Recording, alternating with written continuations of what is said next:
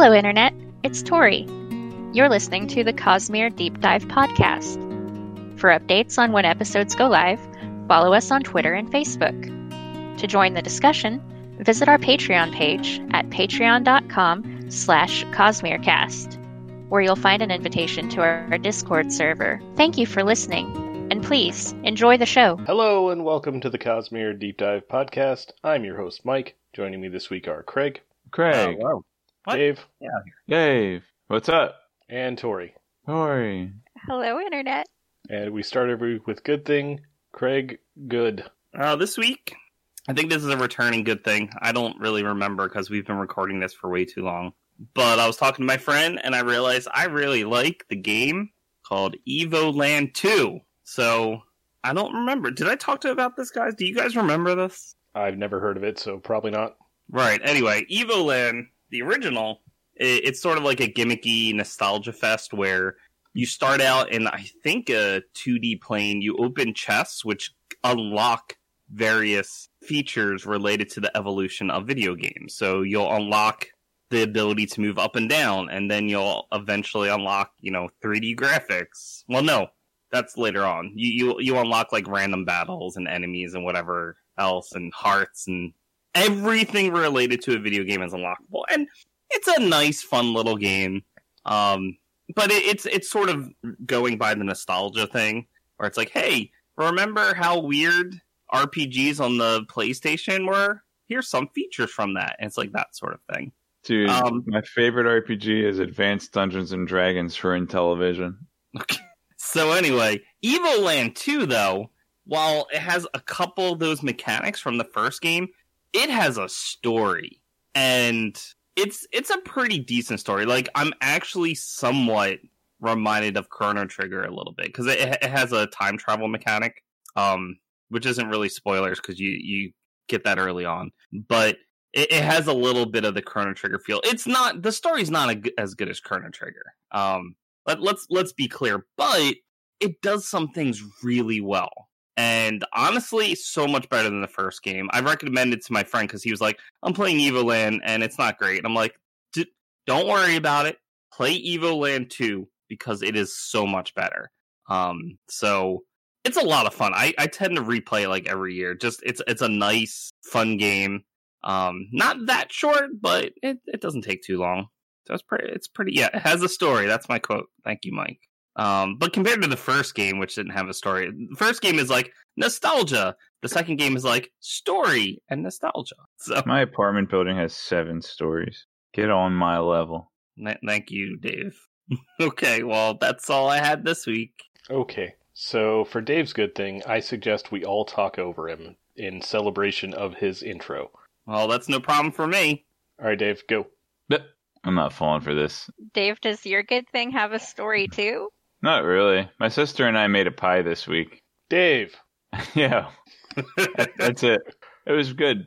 It was, it was like I want to say sugar-free, but it was no sugar added peanut butter. Other than that, it was sugar-free. It was really good. So it was a peanut butter pie? Yeah. Our buddy Sinus posted a recipe last week, and my sister and I made it. And it was yummy. But I think I ate too much of it. I love peanut butter. I love the sound of peanut butter pie. Even no sugar added? I'll cope. Well, that's true. Too much, peanut butter does some heavy lifting. Too much is the correct amount of pie to eat. So, you did well, Dave. Okay, so my good thing this week is Link to the Past randomizer tournament has begun again.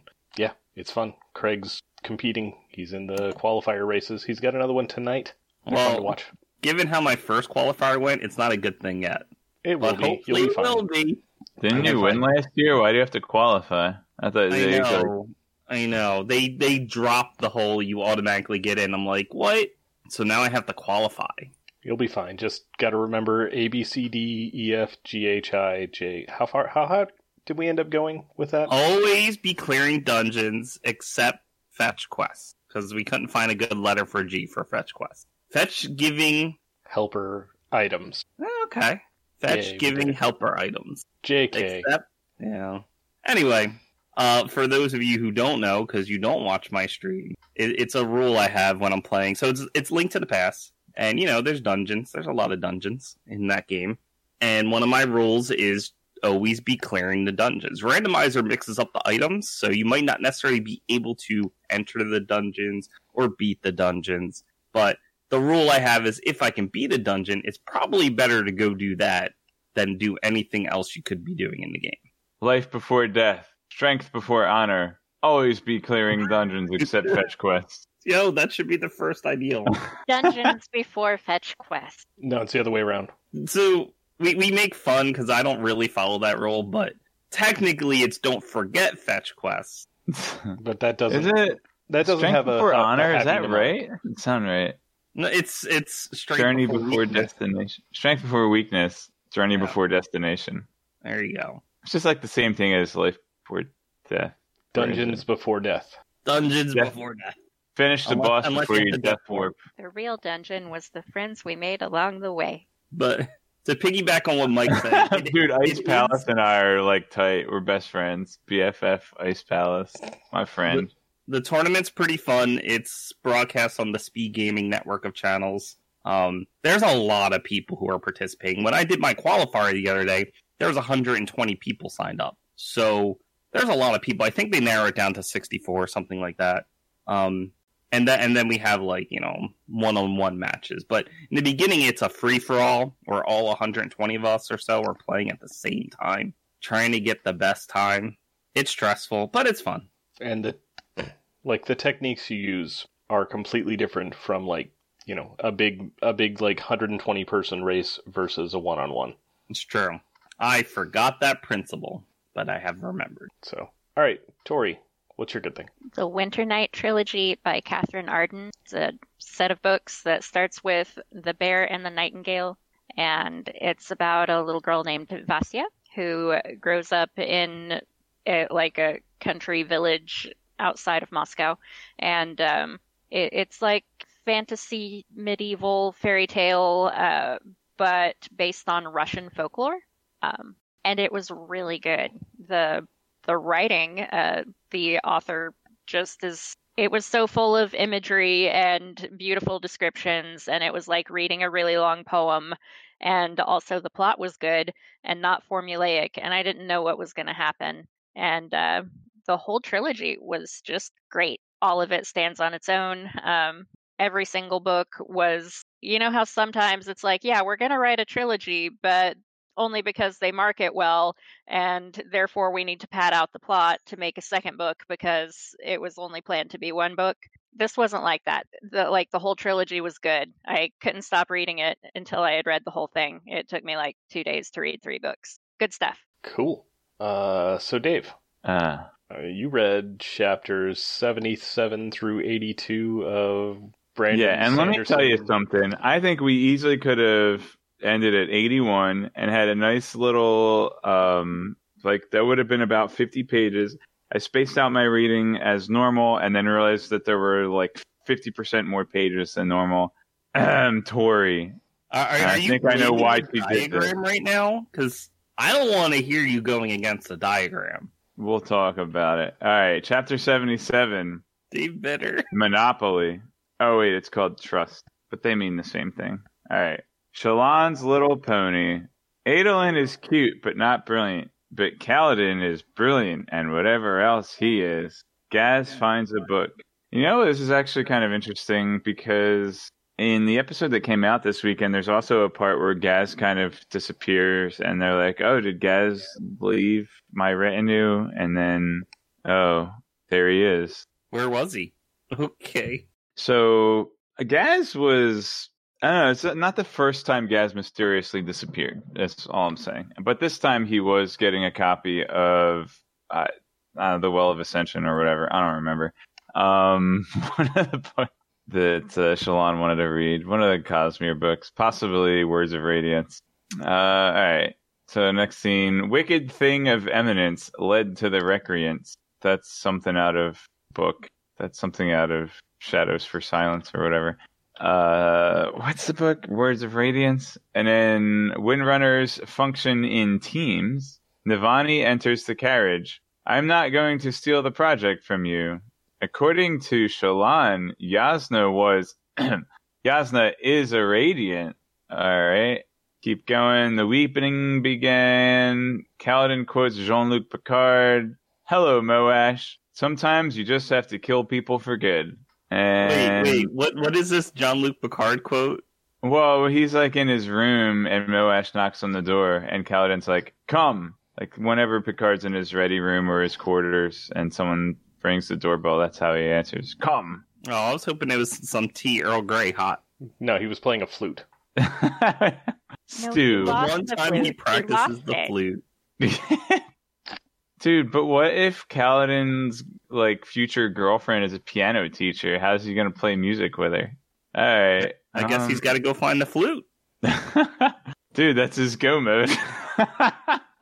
Use it for Pendant Meyer. Wait, it's a pedestal seed.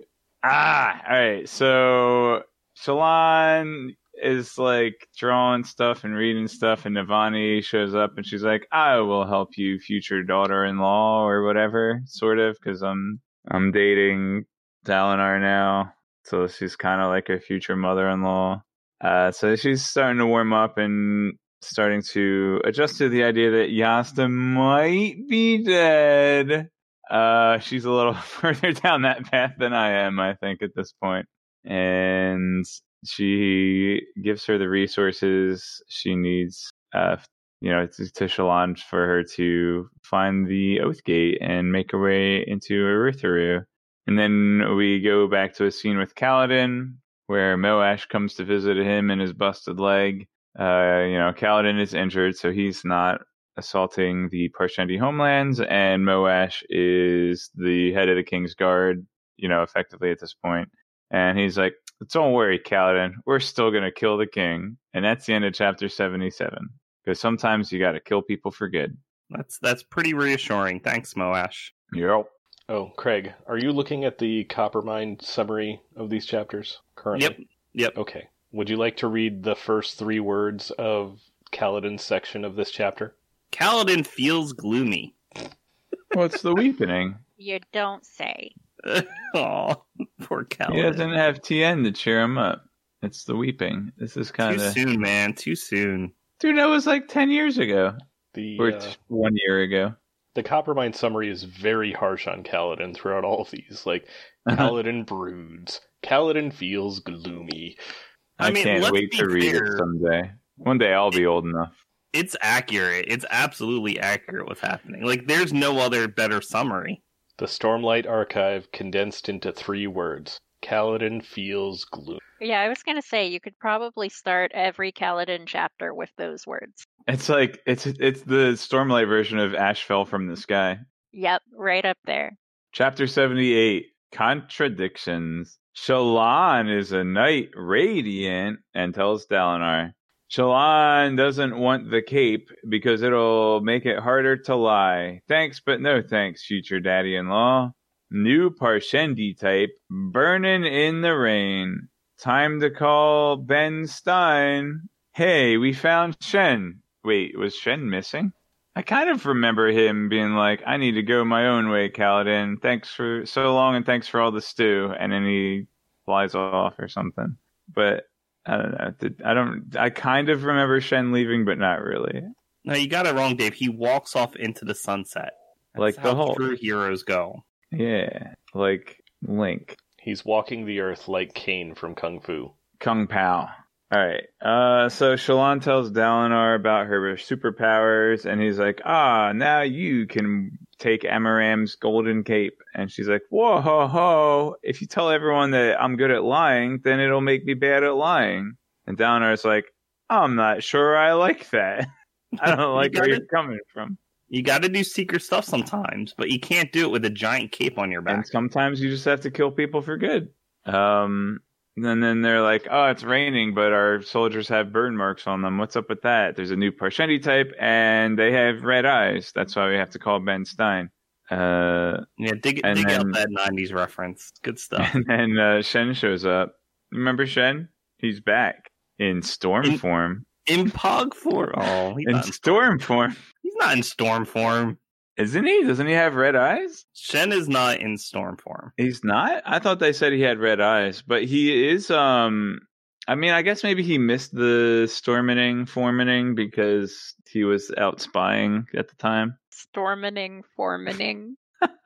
Yeah, that thing that Esther and I made everyone do, including her Alzheimer's patient mother, and then to threaten to kill everybody who didn't storm in Foreman. So actually, I didn't review the chapter. Is he in storm form? Oh my gosh, Craig. No, I don't he's know. not in storm form. He's not. Didn't he have red eyes? I thought that meant he was in storm form.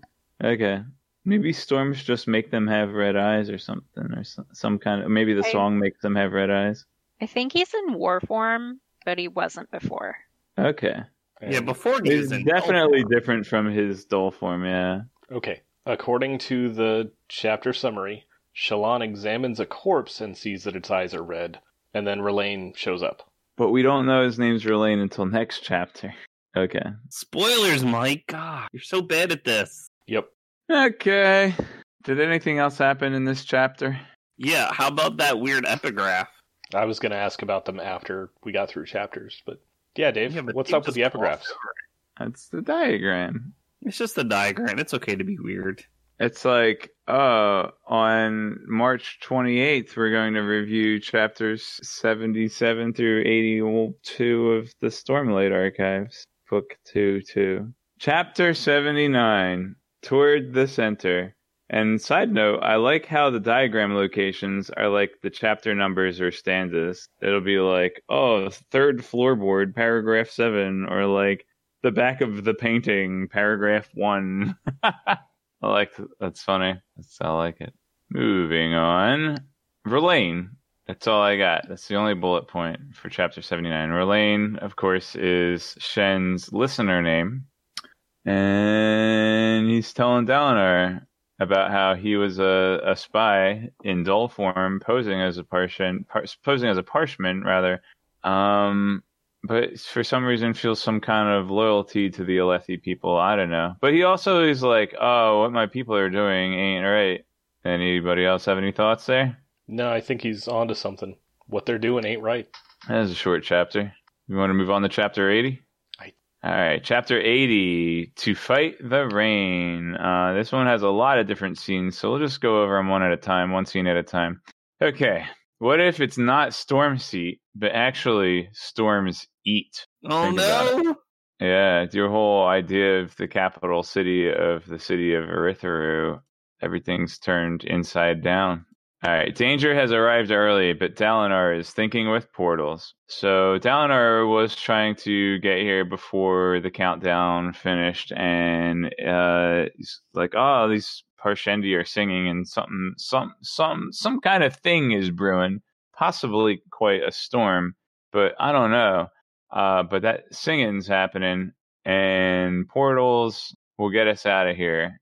That's my contingency plan. If we can't take shelter in the Central Plateaus, then we're relying on Shallan's Oathgate to get us home. All right, next scene.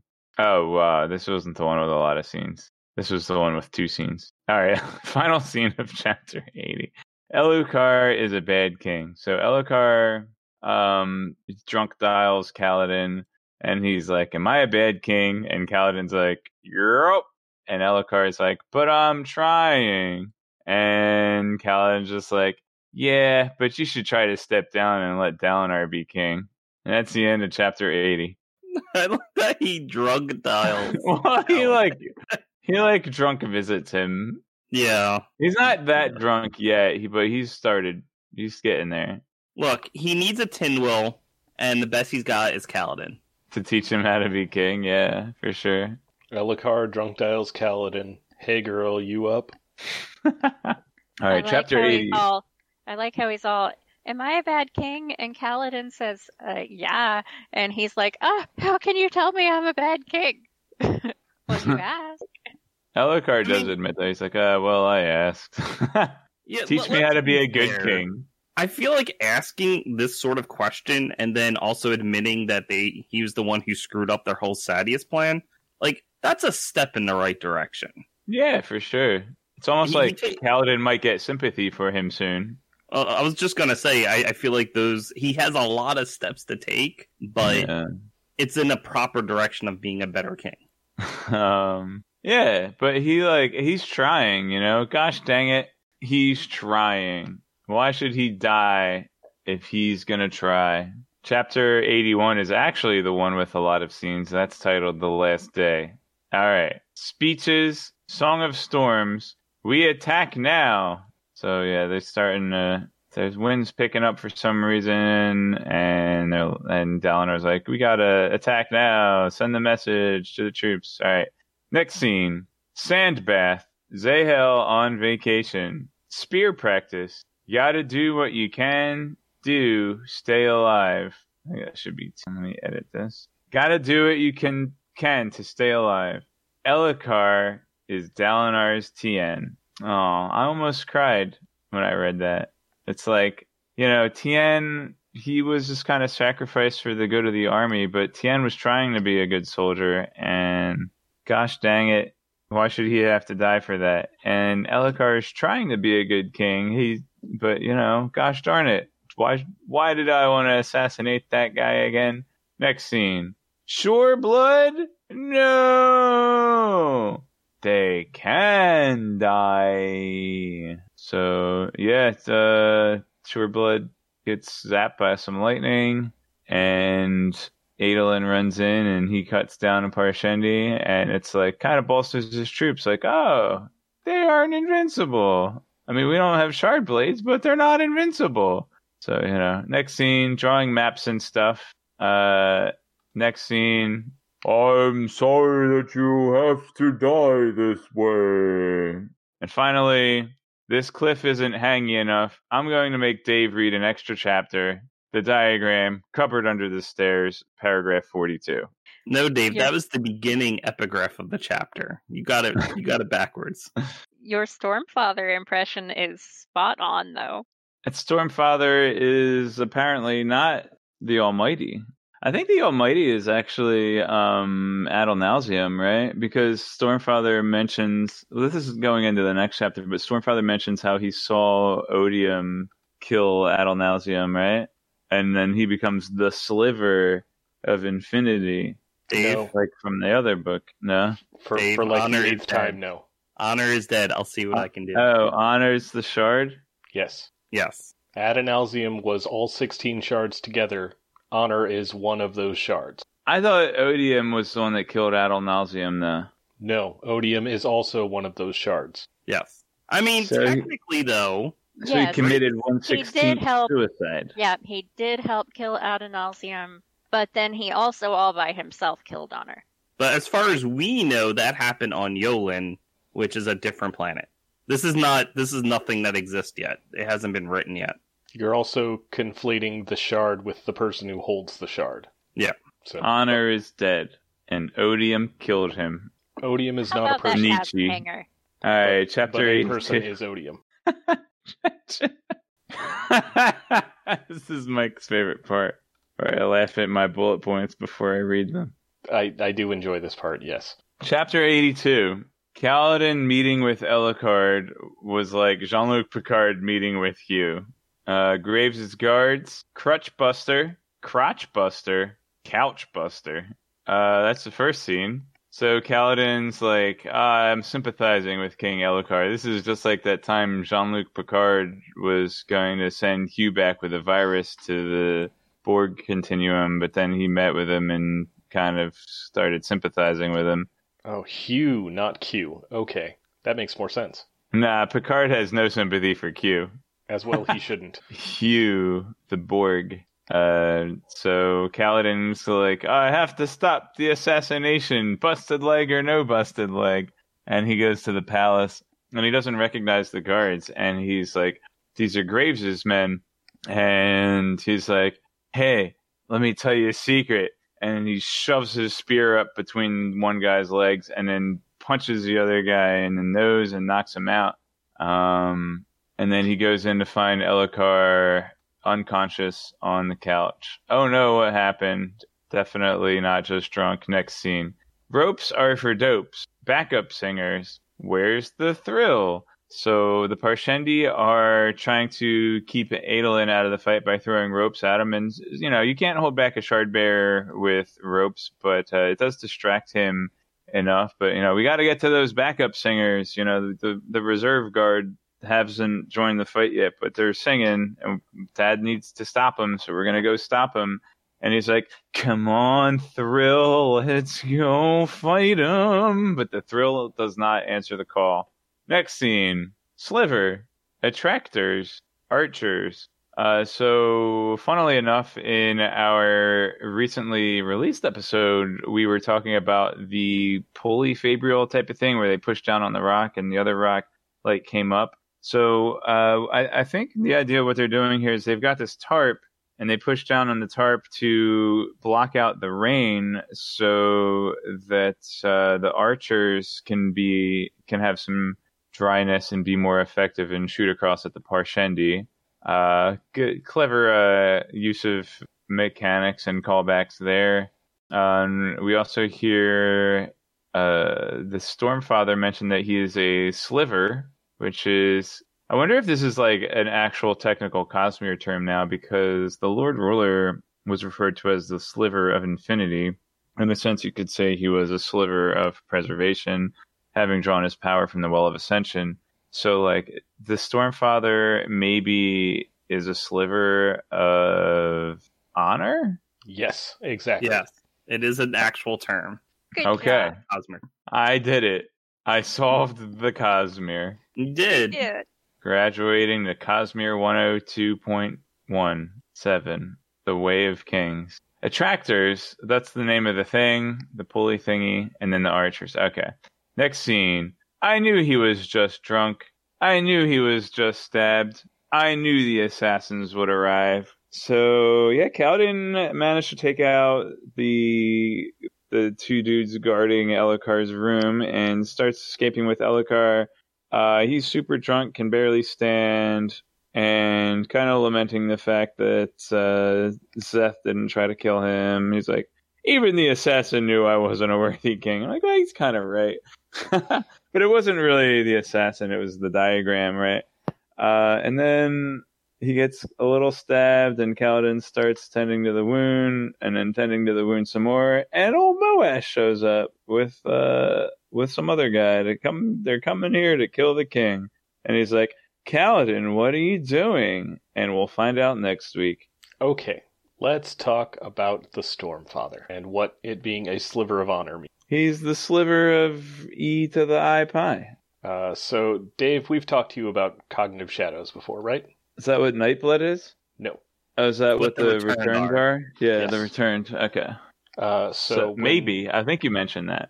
when Honor was killed, he left a cognitive shadow, which sort of bonded with the Spren, the Stormfather, to become the Stormfather that we know in modern-day Roshar. Oh, the Stormfather's a Spren? I knew he was Sylphrena's dad, but I didn't know that he was a Spren himself. Yeah, he's the Spren of the High Storm. Okay. Yeah. So he's a cognitive realm being. Well, there's a bit more to being a sliver, though. Just to put in perspective for you, Dave, Vin was a sliver of preservation for a bit. So was What? She had the Lord shard. Ruler, because when Wait, he used hang the on. What? Vin possessed the shard of preservation. Why is she only a sliver? That was Unless you mean so- she was a sliver when she entered the well. Right. It's the way slivers work is essentially you have to hold a large amount of investiture and typically some portion of the shard. So in Vin's case, when she used the Well of Ascension, at that time she was a sliver. Or when she draws Later on the in Hero of mist. Ages, she actually holds the shard of preservation. Okay. But it's when she uses the Well of Ascension at the end of Well of Ascension, she's actually a sliver because preservation's still alive at that point. Would you say she was a sliver at the end of book 1 when she draws on the mist? Because the mists are also part of preservation, right? I think so, because she can harness that, but she might have just been fed investiture from preservation. Yeah, I would rather say than being no a for sliver book at that 1, yes for book 2, and a different thing entirely for book 3. If Ugh. she's a shard holder in book 3, Yeah. she definitely holds. She's a sliver in book 2. Yeah, 'cause she needs more investiture. I think book 1 is just she's being fed investiture. That's all. She's not a sliver yet. But same thing with the Lord Ruler when he first used the Well of Ascension. Same thing. He was a sliver. He calls it a sliver of infinity, but it was of preservation. Right. So those are what slivers are. In the case of the Stormfather, Honor is dead, so it's a little weird. But it just means he has a large amount of investiture, and he has a part of the shard. As far as we know, anyway. The largest part of the shard that we're aware of. So, like, a shard is a piece of Adal Nauseam, and a sliver is a piece of a shard. Yes. Or at least, like, a large... significant in possession of in possession of a significant amount of that shard. And there's also splinters. Don't forget the splinters. Right, that's the Witches and Werewolves guy was splintered. What? Craig doesn't listen to the episodes. Shadows for Silence. Yeah. Story world. Yeah. Yep. Okay, so some examples of splinters that you've seen. Scions from Elantris. The Return. Hold on. Who's the floating light globe things. Oh, yeah, that's right. And Evil Monk guy had one locked in a box. Yep. They were like the Lantern Archons. I kind of imagine them. Yes. The Return from forgot about this. Nalthis, in addition to being cognitive shadows, are also splinters. That's the process by which they return. Okay. Some Spren are splinters. Like, I think the Honor Spren are all splinters of Honor. Oh, that's the same name. It's all Spren are splinters. All Spren, okay.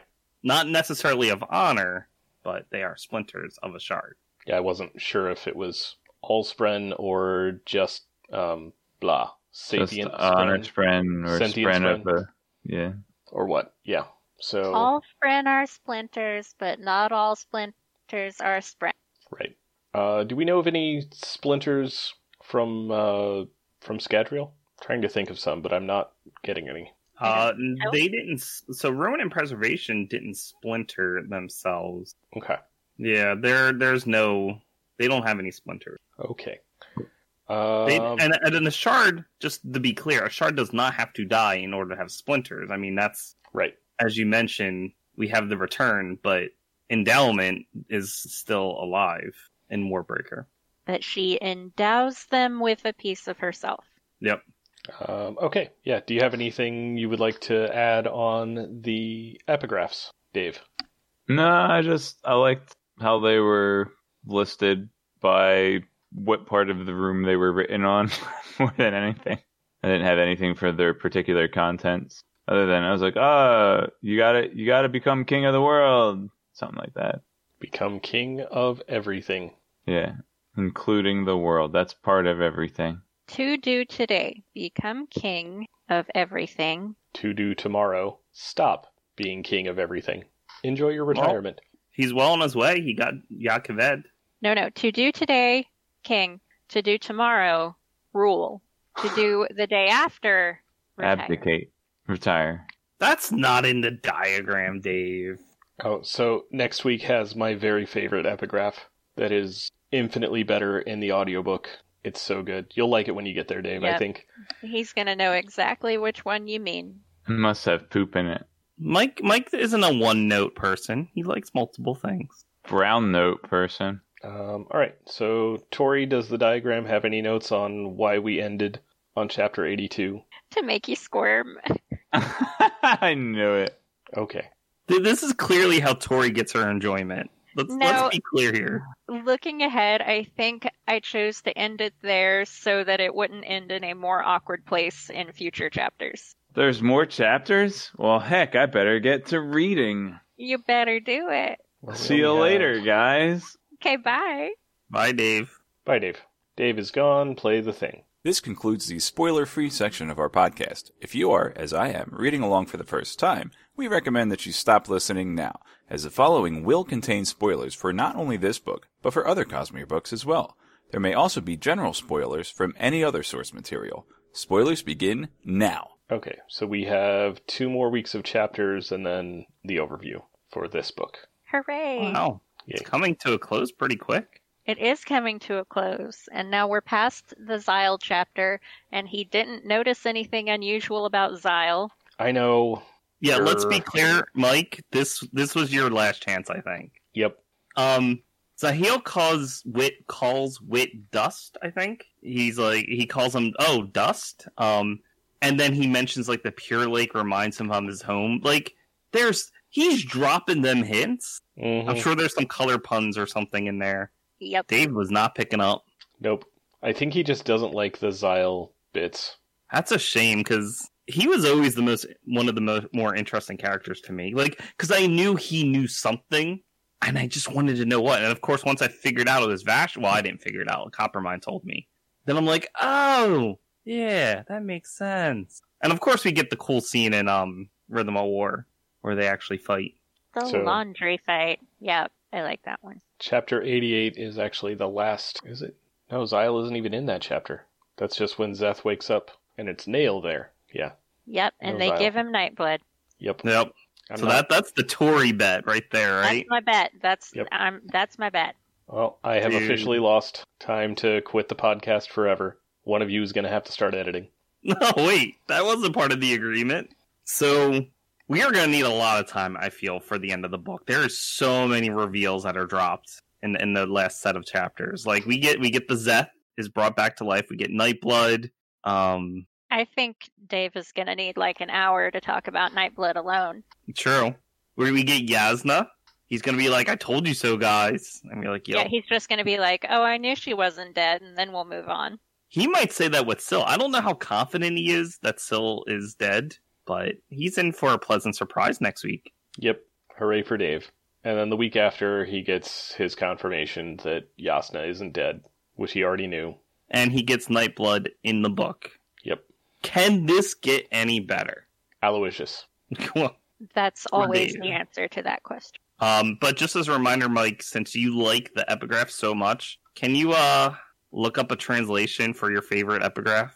I actually looked it up last week and then didn't save it. So I can do it too if you're too busy. Keyboard.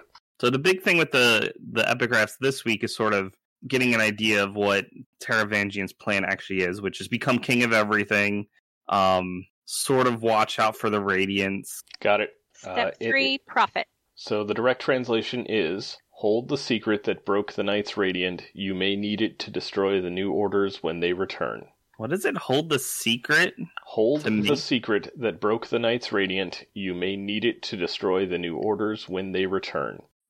He knows about the Recreants? I mean, he revealed it in... He knows a secret that broke the Knights Radiant. Huh. Now I need to know more. But he's holding an odium shard now, but he ain't gonna tell us. Oh god, he's holding an odium shard. He could destroy the Knights Radiant. Like, I don't know how much of the plan... Like, we know his ultimate goal, of course, was to deal with odium. He did that. So is he still going to follow anything that was written in the diagram, or is he going to make a new type of diagram? I think at this point the diagram is outdated. Like, it already was. Like, even back in Oathbringer, there were some significant differences between, like, what was in the diagram and what was actually happening. So, I don't know if you guys read it, Isaac Asimov, the Foundation series, but I'm reminded of that. So in the Foundation series... It's the whole sort of similar thing where someone has written up a plan of the future. It's based on psychology or something like that. I don't know. It's this weird, it was written back in the, 50s, 60s. And they had weird ideas about what psychologists do. But anyway, the whole thing is someone wrote about the future. Like, what is the course of mankind? And he came up with a plan in order to sort of get this group of people to get control of the galaxy, essentially. But the whole thing is that it becomes outdated. Like, they need people to actually maintain it.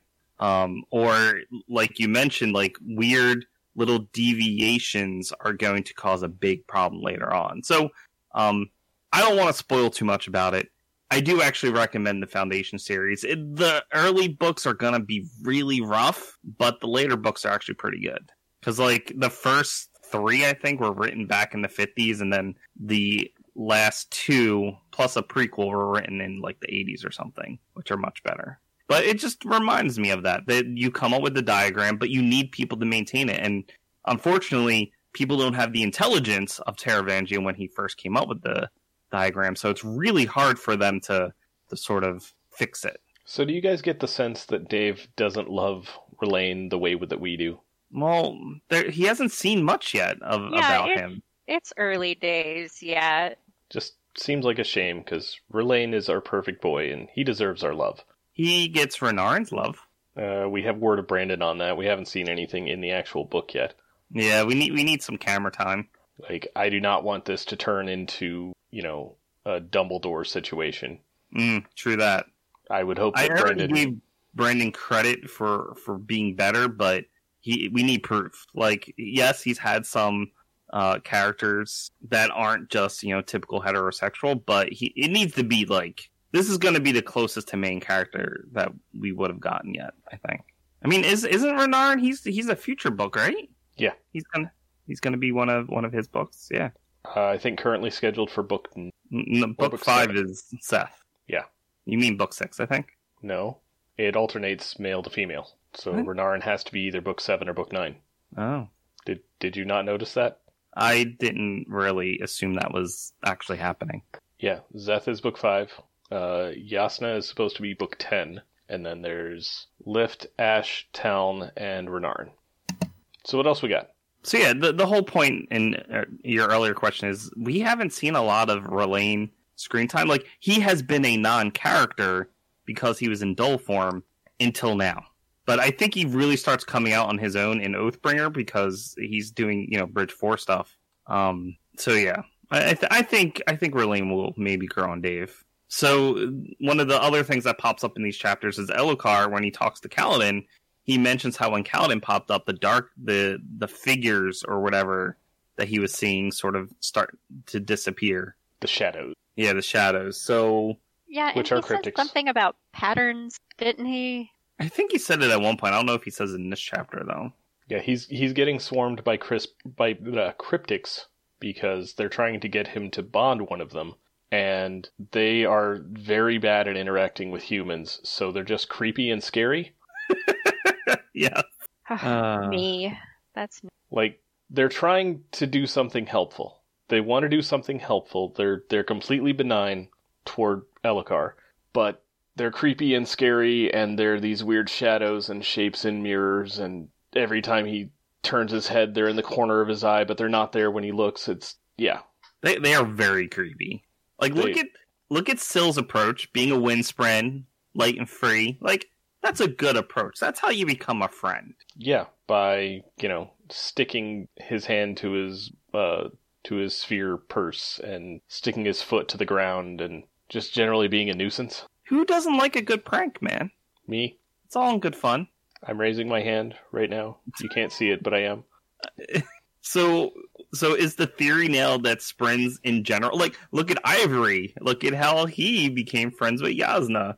He tried to kill her and threw her into Shadesmar.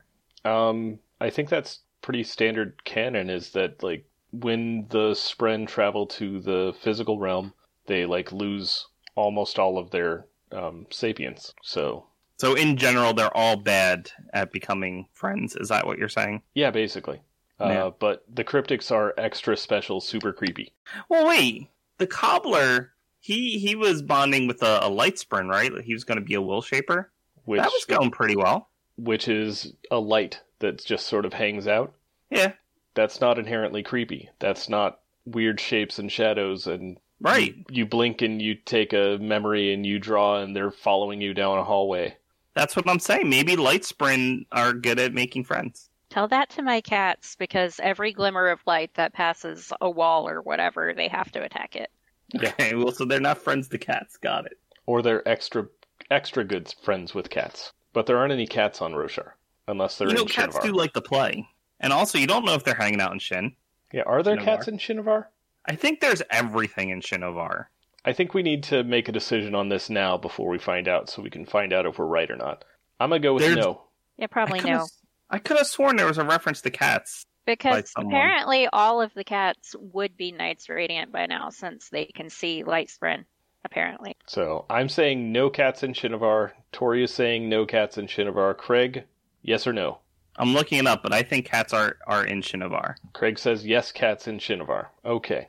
All right, I found a Cosmere subreddit post about, are there cats in the Cosmere? We know they're on Gadriel. That doesn't count.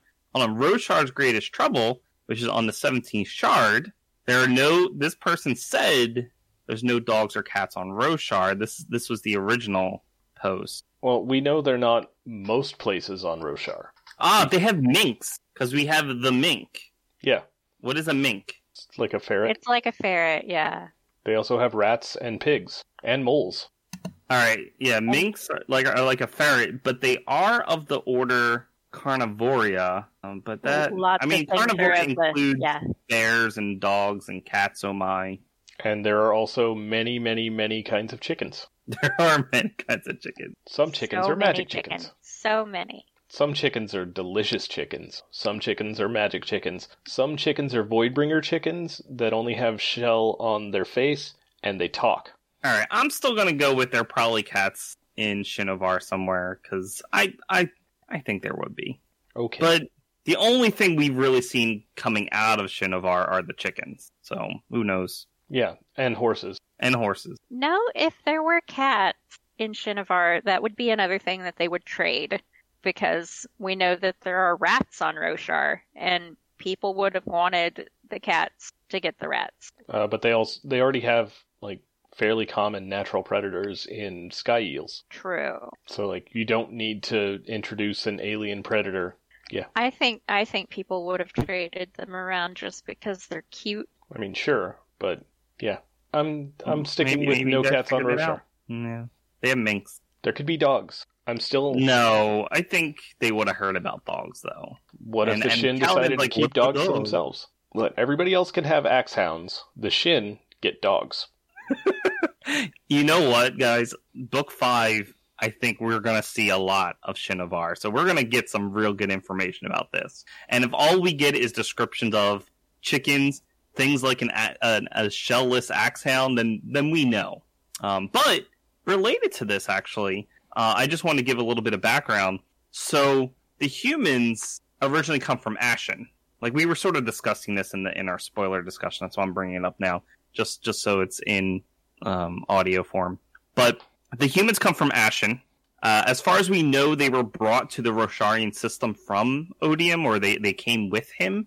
But on Ashen, they had some type of surge bonding, only without Sprint. So they were able to access the surges and sort of didn't have the checks and balances related to what the Radiance have. And something happened, probably related to a Dawn Shard, where they destroyed their planet. And not all of the humans left Ashen. Some of them went over to Roshar and, lived in Shinovar. And then, of course, expanded and yada yada. Now, some humans did remain on Ashen.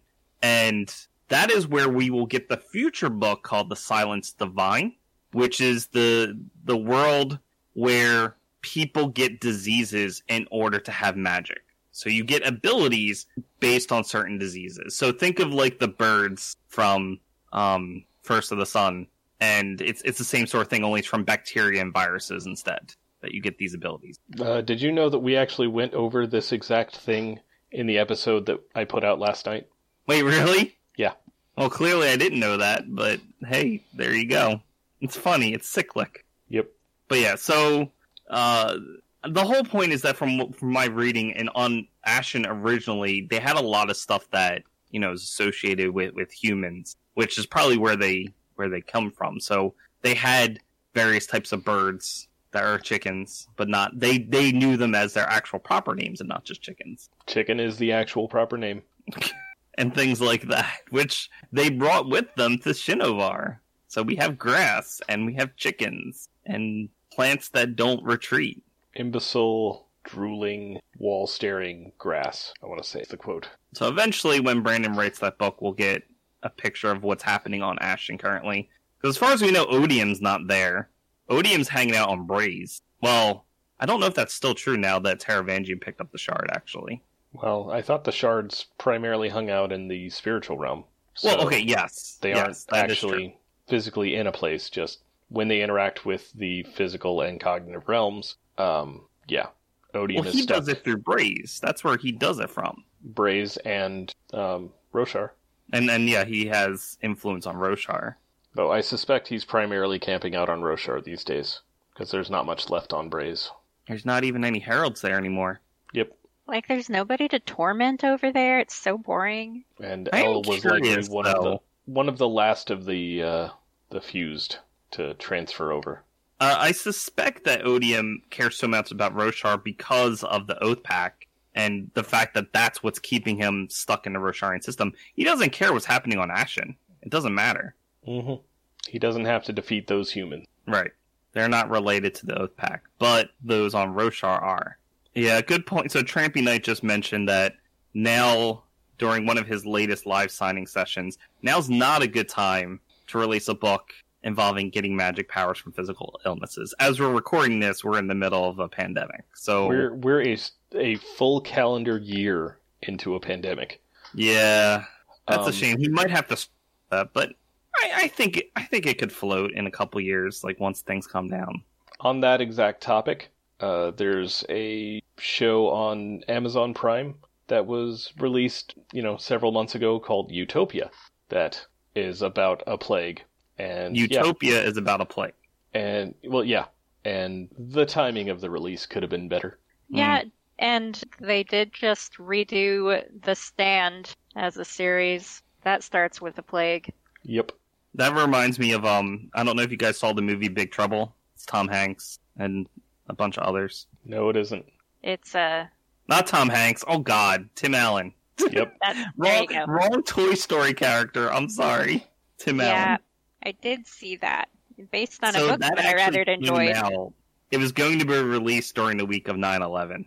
And they realized a movie about bringing a bomb through an airport onto a plane is not the best right now. Yep. So they had to push it back, and I don't think it did well in the box office, but it's sort of like I don't know. It wasn't a great movie. What did you say? It wasn't a great movie. I think it's a fun movie. It was okay. It didn't age well. If it was released before 9/11, it might have been alright. And on the topic of not great movies featuring airports and Tom Hanks, I watched The Terminal again recently. That's an alright. It's okay. It's an okay movie. Tom Hanks. It's Steven Spielberg directing Tom Hanks and an otherwise incredible cast, and it's only okay. Sure. With that combination of things, it should have been amazing, but it wasn't. Right. Anyway, I feel like we're running out of stuff. Yeah. So is there anything else, or are we done? I think we're done. I think so. Okay. Bye, everybody. Okay, bye. Bye. This has been the Cosmere Deep Dive Podcast. Follow us on Twitter at CosmereCast, or like us on Facebook. Our theme music is Traveling Made Up Continents by Gillicuddy, used with permission. Hear more from him at the Free Music Archive. Thanks for listening.